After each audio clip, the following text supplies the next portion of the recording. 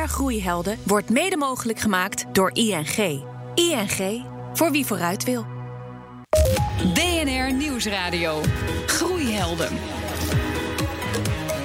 Meindert Schut.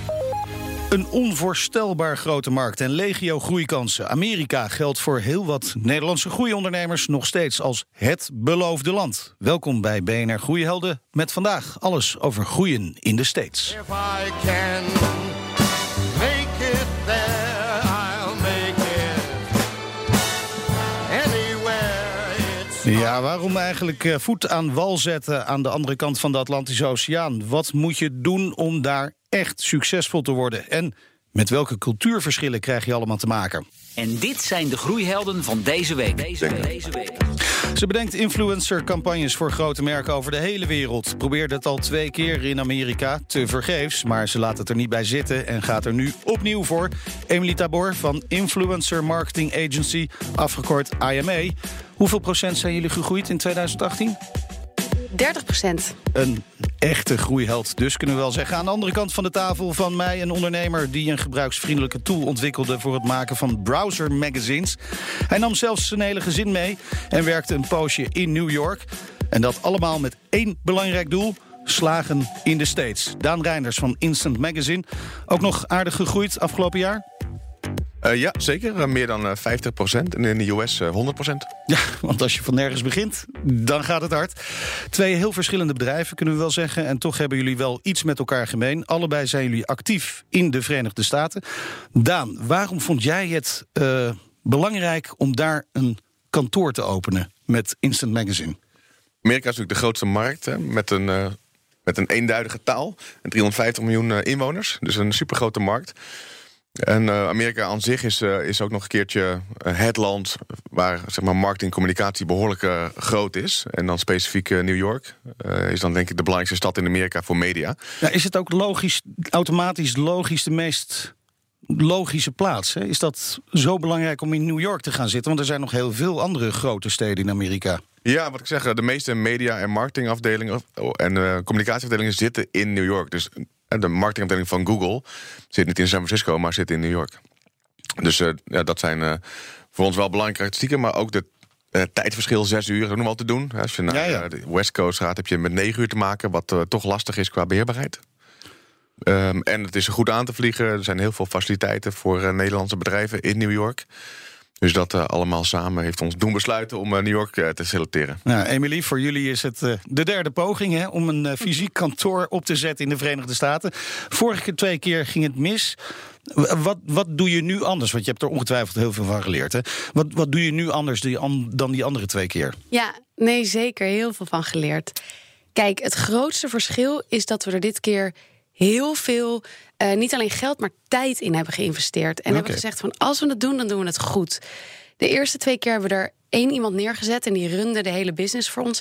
Dat werkt niet. Je wil echt dat iemand het gevoel van het Nederlandse kantoor, IMA hier, ook daar heeft. En dat doe je door middel van een aantal mensen van je team hier daar naartoe te sturen.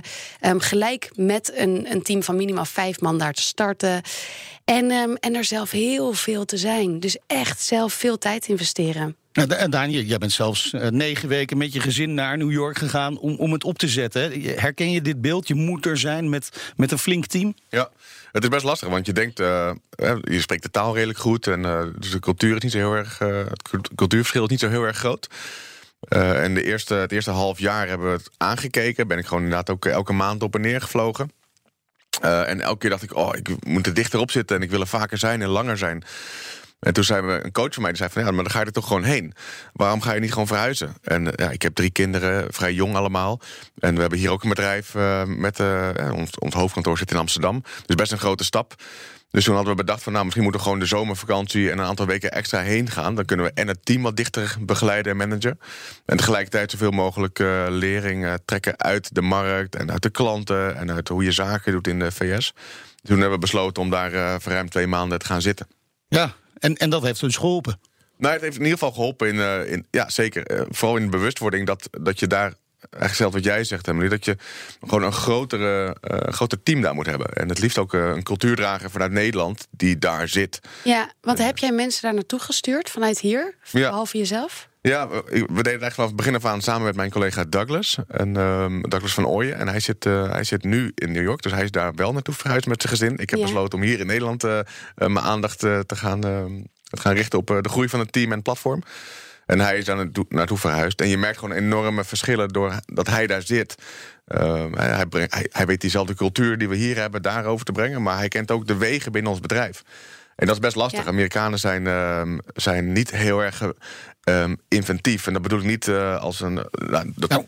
Ze hebben toch wel wat mooie innovaties bedacht. Maar... Ja, toen ik het zei, dacht ik al, ik moet mezelf herpakken. Iets geks, maar ik begrijp denk ik wel wat je bedoelt. De grap met de Amerikanen, wat ik heel erg heb gemerkt qua cultuurverschil, is in het hiring.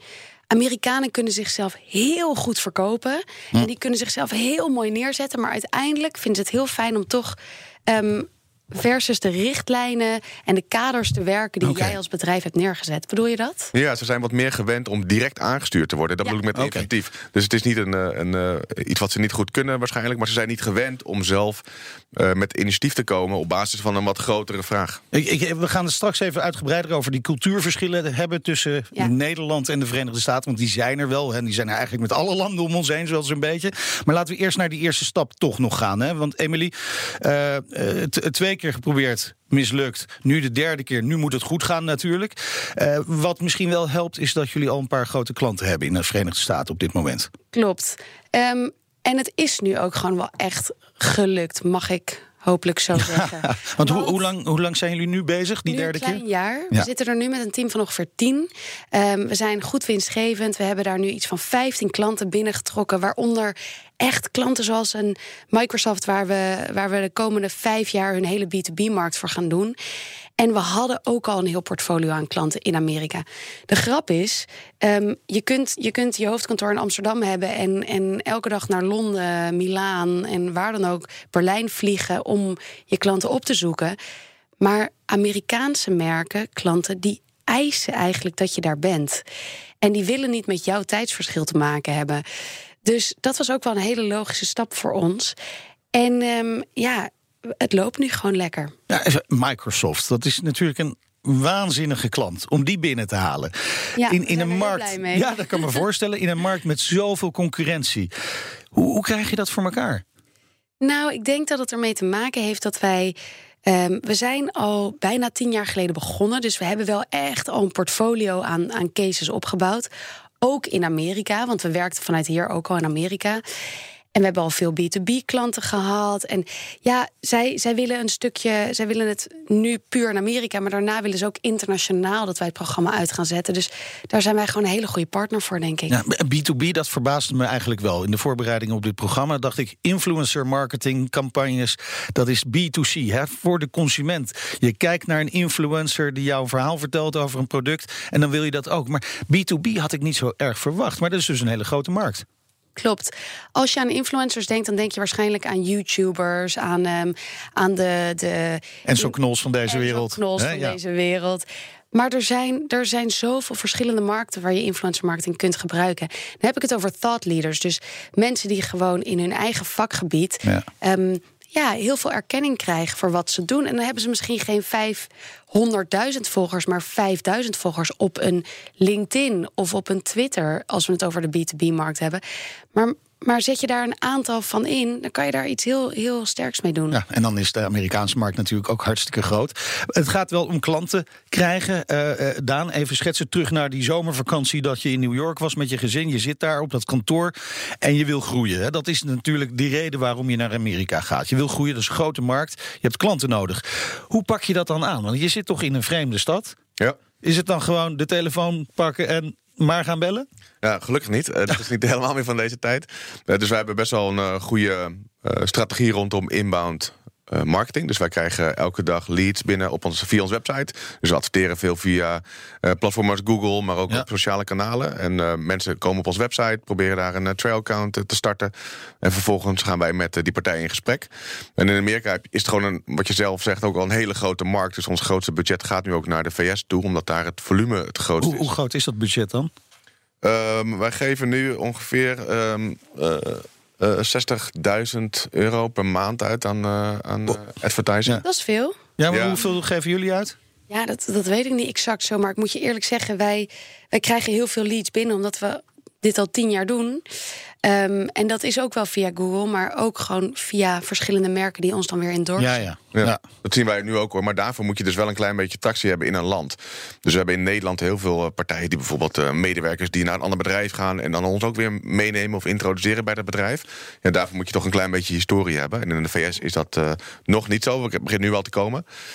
En daar zijn we ook wel andere kanalen aan het openen, zoals events en wat meer via resellers. Maar ik las, je hield een blog bij, hè, Daan, toen je daar was in New York. En daar las ik toch ook dat je ook medewerker had die gewoon 175 telefoontjes per dag pleegde. Ja, dat is dan waar ik net naar refereerde. Ze zijn wel echt gewend om heel erg op de executie te zitten. Ja. Dus geef mij maar een opdracht. Ik moet 150 calls per dag doen. Oké, dan doe ik 150. Hoe lang het ook duurt. We gaan ervoor. Ja. Dus dat is wel een hele toffe mentaliteit, wat we hier in Europa minder zien in ieder geval. Ja. Zou jij zeggen dat Amerikanen hardere werkers zijn dan Nederlanders, of niet?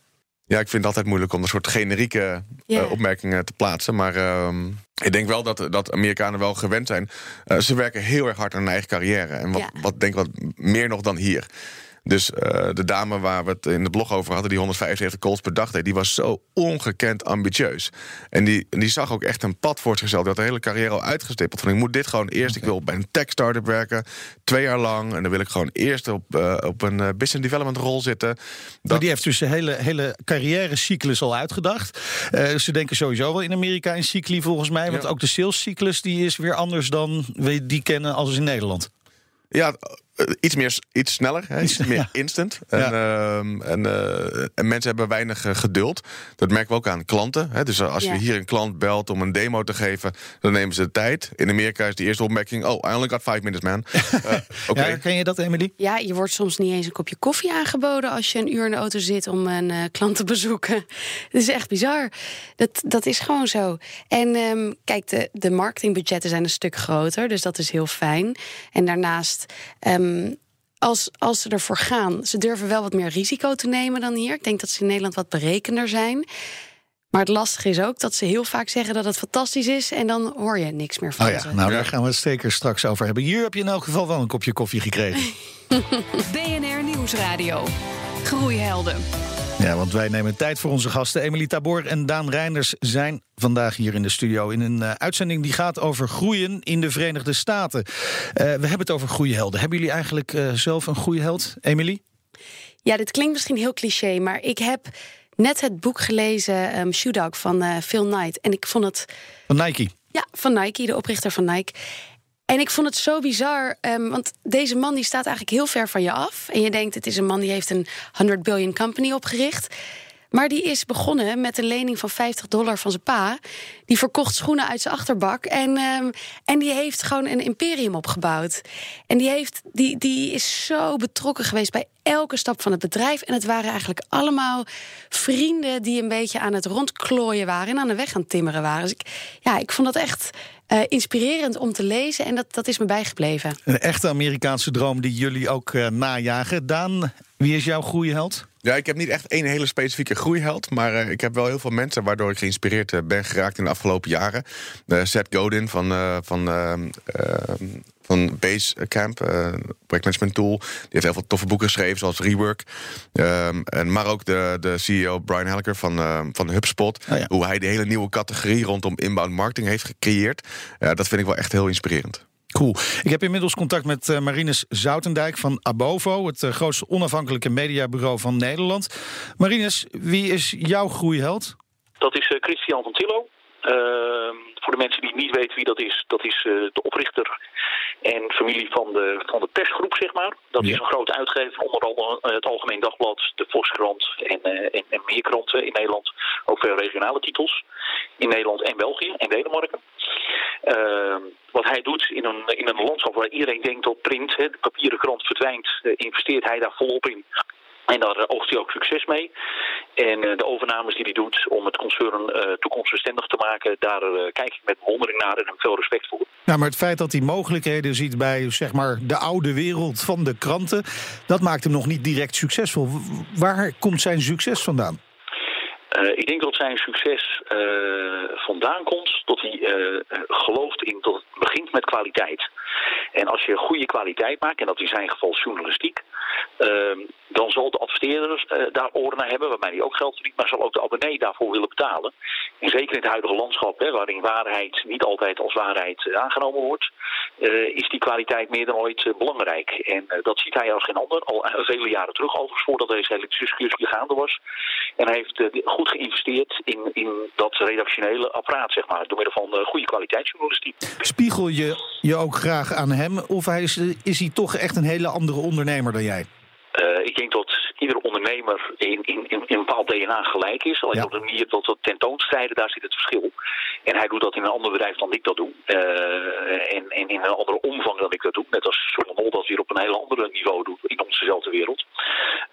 Maar ik denk dat we allebei een bepaalde visie hebben en durf hebben om dat we denken ook te gaan uitvoeren. Dankjewel Marine Soutendijk van Abovo. BNR Nieuwsradio. Groeihelden. Als je in New York succesvol kunt worden, dan kun je het overal in de wereld maken. Die woorden van Frank Sinatra, die kennen mijn groeihelden natuurlijk ook. Het zijn Daan Reinders van Instant Magazine en Emily Tabor van IMA, Influencer Marketing Agency. Ontzettend leuk dat jullie er zijn. Daan, jullie start in de Verenigde Staten was best stroef, vertelde je eerder. Dat had te maken met cultuurverschillen. Nou, nu is het moment om daar wat dieper op in te gaan. Waar liep je tegenaan? Je hebt eigenlijk twee dingen. Je hebt de medewerkers die toch een andere cultuur, waar een andere cultuur heerst. En ook klanten en hoe ze producten aankopen en hoe ze feedback geven. Dat is echt wel totaal anders als wij gewend waren.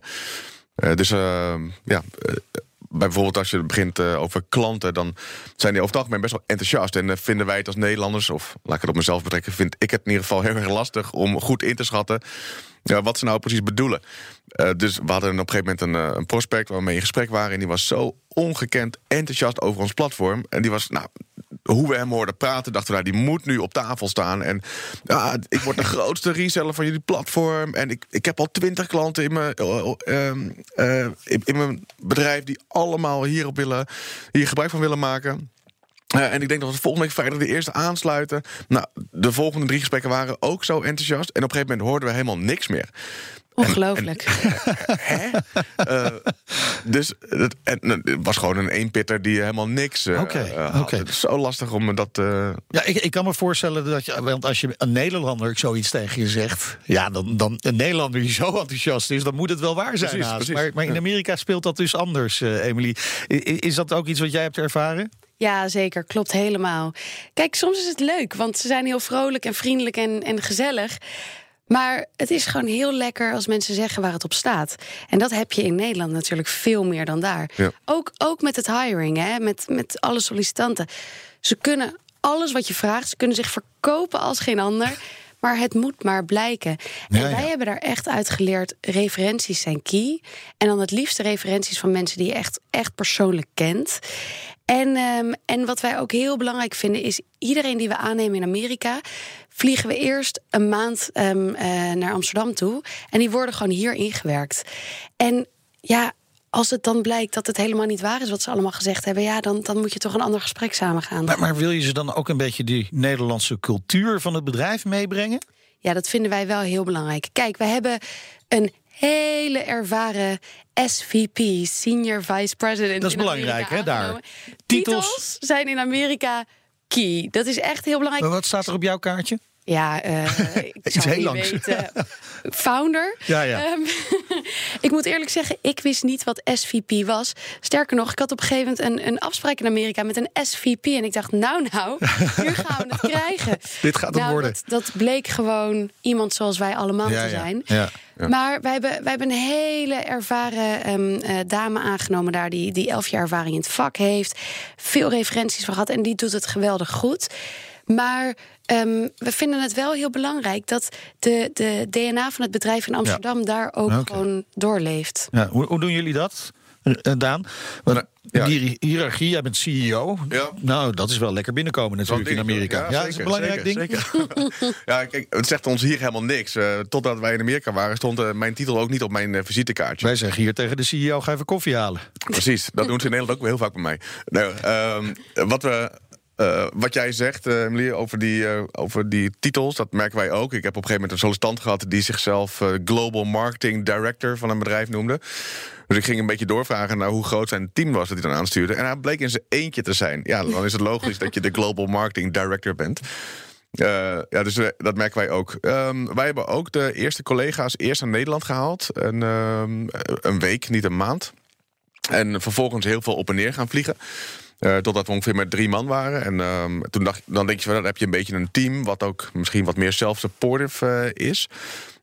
Maar toch merk je dat daar ook hiërarchie dan belangrijk is. We hadden de gedachte dat we 2 man tegelijkertijd zouden aannemen. Zonder hiërarchieverschil.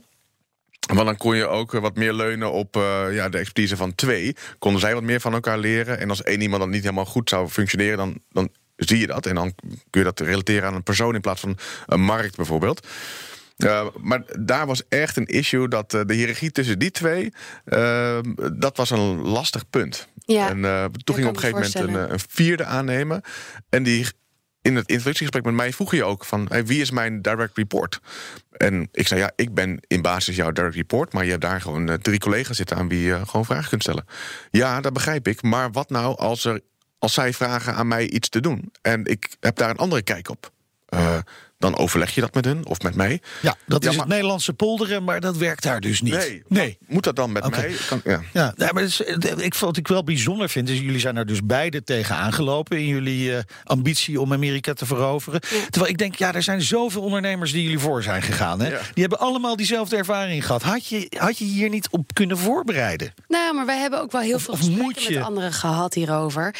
En kijk, wij hebben een hele platte organisatie hier in Amsterdam. Ja.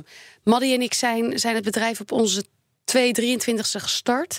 En dan gaat dat vanzelf. Want dan heb je helemaal geen zin om echt de baas te spelen. Verschrikkelijk. Maar in Amerika hebben mensen daar behoefte aan. Nou zijn wij, en dat wisten we ook wel van tevoren. Dus we hebben daar wel echt een senior aangenomen die de aansturing doet. Maar we hebben toch gezocht naar een middenweg tussen het bedrijf hier en daar. Ja, en uiteindelijk kom je erop uit dat mensen wel echt een leider nodig hebben in Amerika. Ja, Daan? Ja, kijk, je bent ook optimistisch en je wilt ook niet te negatief insteken. En we zijn ook niet echt gewend om heel erg direct mensen aan te sturen met het zeggen wat ze per dag moeten doen. En dat zit niet echt in ons.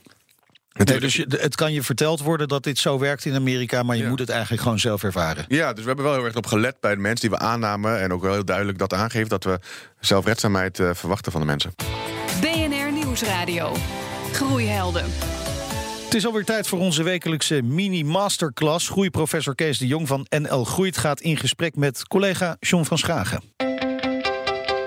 Bij gesprekken met ondernemers zie ik vaak dat ondernemers niet echt een duidelijk beeld hebben van hun eigen rol. En dan gaat het over die ene vraag die veel groeiondernemers zich vroeg of laat een keer stellen.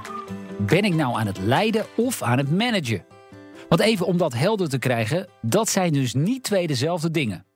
En dat is niet bij iedereen bekend trouwens. Ze weten alleen dat naarmate hun bedrijf is gegroeid, dat ze steeds meer taken erbij moeten doen. Er komen steeds meer mensen, dus daar moet steeds meer een regeling worden getroffen. Er moet een HR-handboek komen, er moeten afspraken worden gemaakt. En dat zijn eigenlijk allemaal dingen die je kunt managen. Dan gaat het specifiek over processen dus. Het juiste product voor de juiste klant op de juiste manier, met de juiste kwaliteit, met de juiste factuur erbij. En waarbij iedereen blij is. Leiden daarentegen, dat gaat niet over processen. Dat gaat over mensen. Over het motiveren van je team. Dus het creëren van een aantrekkelijk doel waar iedereen naartoe werkt. Zorgen dat er de juiste energie is binnen de organisatie. Zorgen dat inderdaad de visie en de missie duidelijk staat. En vooral dat iedereen wordt geïnvolveerd. Dat iedereen wordt geïnvolveerd met dat doel en gemotiveerd is om daaraan mee te werken. Natuurlijk, bezig zijn met innovatie, met marketing en sales. Allemaal belangrijk. Maar nog belangrijker is het om sterke mensen om je heen te verzamelen die stuk voor stuk met hun hart in het bedrijf zitten. En dan gaan opeens dingen vanzelf in plaats van het zwoegen en het zweten en het bedrijf tot 11 uur 's avonds maar doorploeteren. Het leiden van je bedrijf is dus niet iets dat je er even bij doet. Dat je zegt, het is vrijdagmiddag en maandag starten 2 nieuwe mensen. En we hebben nog een mooie klant binnengehengeld. Ik zal mijn mensen maar even informeren met een mailtje. Volgens Kees is leiden de absolute topprioriteit van elke groeiondernemer. De troepen toespreken en iedereen meenemen in het verhaal. Waarom je doet wat je doet, waarom dat belangrijk is en waarom ieders aandeel in dat verhaal zo belangrijk is. En dan worden mensen gegrepen en dan werken ze niet alleen vanuit hun hoofd en voor het geld, maar dan werken ze vanuit hun hart. En dan gaat alles makkelijker, beter en sneller. En dat zegt groeiprofessor Kees de Jong van NL Groeit in gesprek met John van Schagen. Bij mij in de studio Daan Reiners van Instant Magazine en Emily Tabor van IMA. We gaan weer naar Amerika. En we hadden het net over die cultuurverschillen. Dan denk je echt van waarom zou ik daar naartoe gaan als het zo anders is dan hier. Maar er zijn natuurlijk heel veel positieve elementen aan de Verenigde Staten. En ook aan de mensen, Emily, kan ik me zo voorstellen. Dat je daar weer heel veel van leert. Absoluut. Kijk, als we het hebben over positieve dingen in Amerika, de kansen die je daar allemaal krijgt. En dan hebben we het over natuurlijk potentie van de markt, de marketingbudgetten. Americans think big. Ja. En dat is heerlijk. Het kan niet gek genoeg. En daarnaast vind ik ook wel, de Amerikaanse klanten die wij hebben, als ze je eenmaal vertrouwen, dan blijven ze ook wel echt bij je. En dan wordt de samenwerking steeds groter en groter. En dat is heel leuk. Loyaliteit. En daarnaast ook van de werknemers. Want ze zijn zo ambitieus. Ja, ook in New York is het niet zo. Ja, bij de buurman is het even beter en ik stap over. Nou, misschien moet ik niet loyaliteit zeggen. Want ik vind niet dat we daar lang genoeg zitten om daar echt een mening over te hebben. Kijk, dat zal na een paar jaar wel blijken. Maar wel hoe ambitieus ze zijn. En dat kleine stukje competitieve wat Amerikanen hebben, dat is ook wel lekker, hè? Ja, ze willen zichzelf zo graag bewijzen. Dus het zijn gewoon harde werkers. En zolang ze in ieder geval bij je in dienst zijn, zullen ze echt tot het gaatje gaan voor je, Daan. Ja, we hebben echt wel een paar hele mooie dingen geleerd uit Amerika. En de grootste lering voor ons is in ieder geval de manier waarop we ons positioneren als bedrijf. En ook de markt die we bedienen, dus de type klant. In Amerika willen Amerikanen ook liever voor enterprise klanten werken. En ik heb ons platform nooit gezien als een enterprise oplossing. En in Amerika hebben we echt een paar hele grote enterprise klanten, zoals PwC en Ernst & Young en Disney binnengehaald. En dat heeft ook de hele mindset en de cultuur hier in Nederland aangescherpt. Van dat zijn we ook. En dat vind ik zelf heel erg tof. Ja. Mag ik daar wat over vragen? Hadden jullie al klanten in Amerika voordat je daar begon? Ja, we hadden een aantal klanten in Amerika, een stuk of 15. En die we vanuit hier bedienen. Dus die vloog ik voornamelijk voor op en neer. Dus wij hadden dat ook. Is dat inderdaad de ideale springplank die je nodig hebt? Ik vind dat dat echt een verschil maakt. Want dan open je daar het kantoor en dan is er al werk. Ja. Dus dan kan iedereen ook al lekker aan de slag. En dan is new business natuurlijk key. Maar dat komt er dan bij. Maar dan heb je wel gewoon al running operations. En dan heeft iedereen wat te doen. En is jouw type werk? Is influencer marketing in de VS anders dan hier in Nederland? Nou, niet echt. Kijk, het is daar allemaal groter. En er zijn nog veel meer influencers. En als we het hebben over bereik van de influencers, is dat ook gigantisch. Maar nee, in essentie niet echt. En vanuit Nederland bedienen we 30+ markten. En Amerika was al een grote markt voor ons. En moest jij je prijsmodel aanpassen voor daar? Dat zeker wel. Ja, meer, hoger, ook daar? Ja, dat zeker. Want de influencers die vragen heel wat meer geld daar. Oké, duidelijk. Dat geldt voor jullie dus ook. Anders zou deze vraag er niet zijn. Nou ja, wij zijn er nog steeds een beetje mee aan het stoeien. Wij hebben gewoon al onze prijzen op onze website staan. Ah, ja, dat is wel lastig. In dollars, in euro's en in ponden. Maar het is natuurlijk super transparant. En dat maakt het wel eens uitdagend. Ja, kan ik me voorstellen. Want vaak zijn Amerikanen het ook gewend dat de prijs wat hoger ligt daar. Ja. Tot slot, beide ambities voor 2019. Wat willen jullie dit jaar gaan bereiken in de Verenigde Staten, Emily? Nog meer groei en gewoon dezelfde hoge kwaliteit aanhouden. En zorgen dat het bedrijf echt onderdeel van het grotere IMA blijft. Heel veel succes, Daan. Ja, wij willen het team, we zitten nu met 11 man daar. We willen doorgroeien naar 30 man. En we willen de omzet verdrievoudigen. Dus triple dit jaar. Ja. Ik begrijp dat je nu al solliciteert naar een nieuwe aflevering van Groeihelden volgend jaar. Dank jullie wel voor de komst naar de studio deze week. De Groeihelden, Daan Reiners van Instant Magazine en Emily Tabor van IMA. Terugluisteren en delen kan in de BNR-app op Spotify of in iTunes. Volgende week weer een nieuwe Groeihelden uiteraard. Dan spreek ik 2 ondernemers die het businessmodel van hun groeibedrijf op de schop hebben gegooid. Een echte pivot dus. Tot die tijd zeg ik, lekker blijven doorgroeien. BNR Groeihelden wordt mede mogelijk gemaakt door ING. ING, voor wie vooruit wil.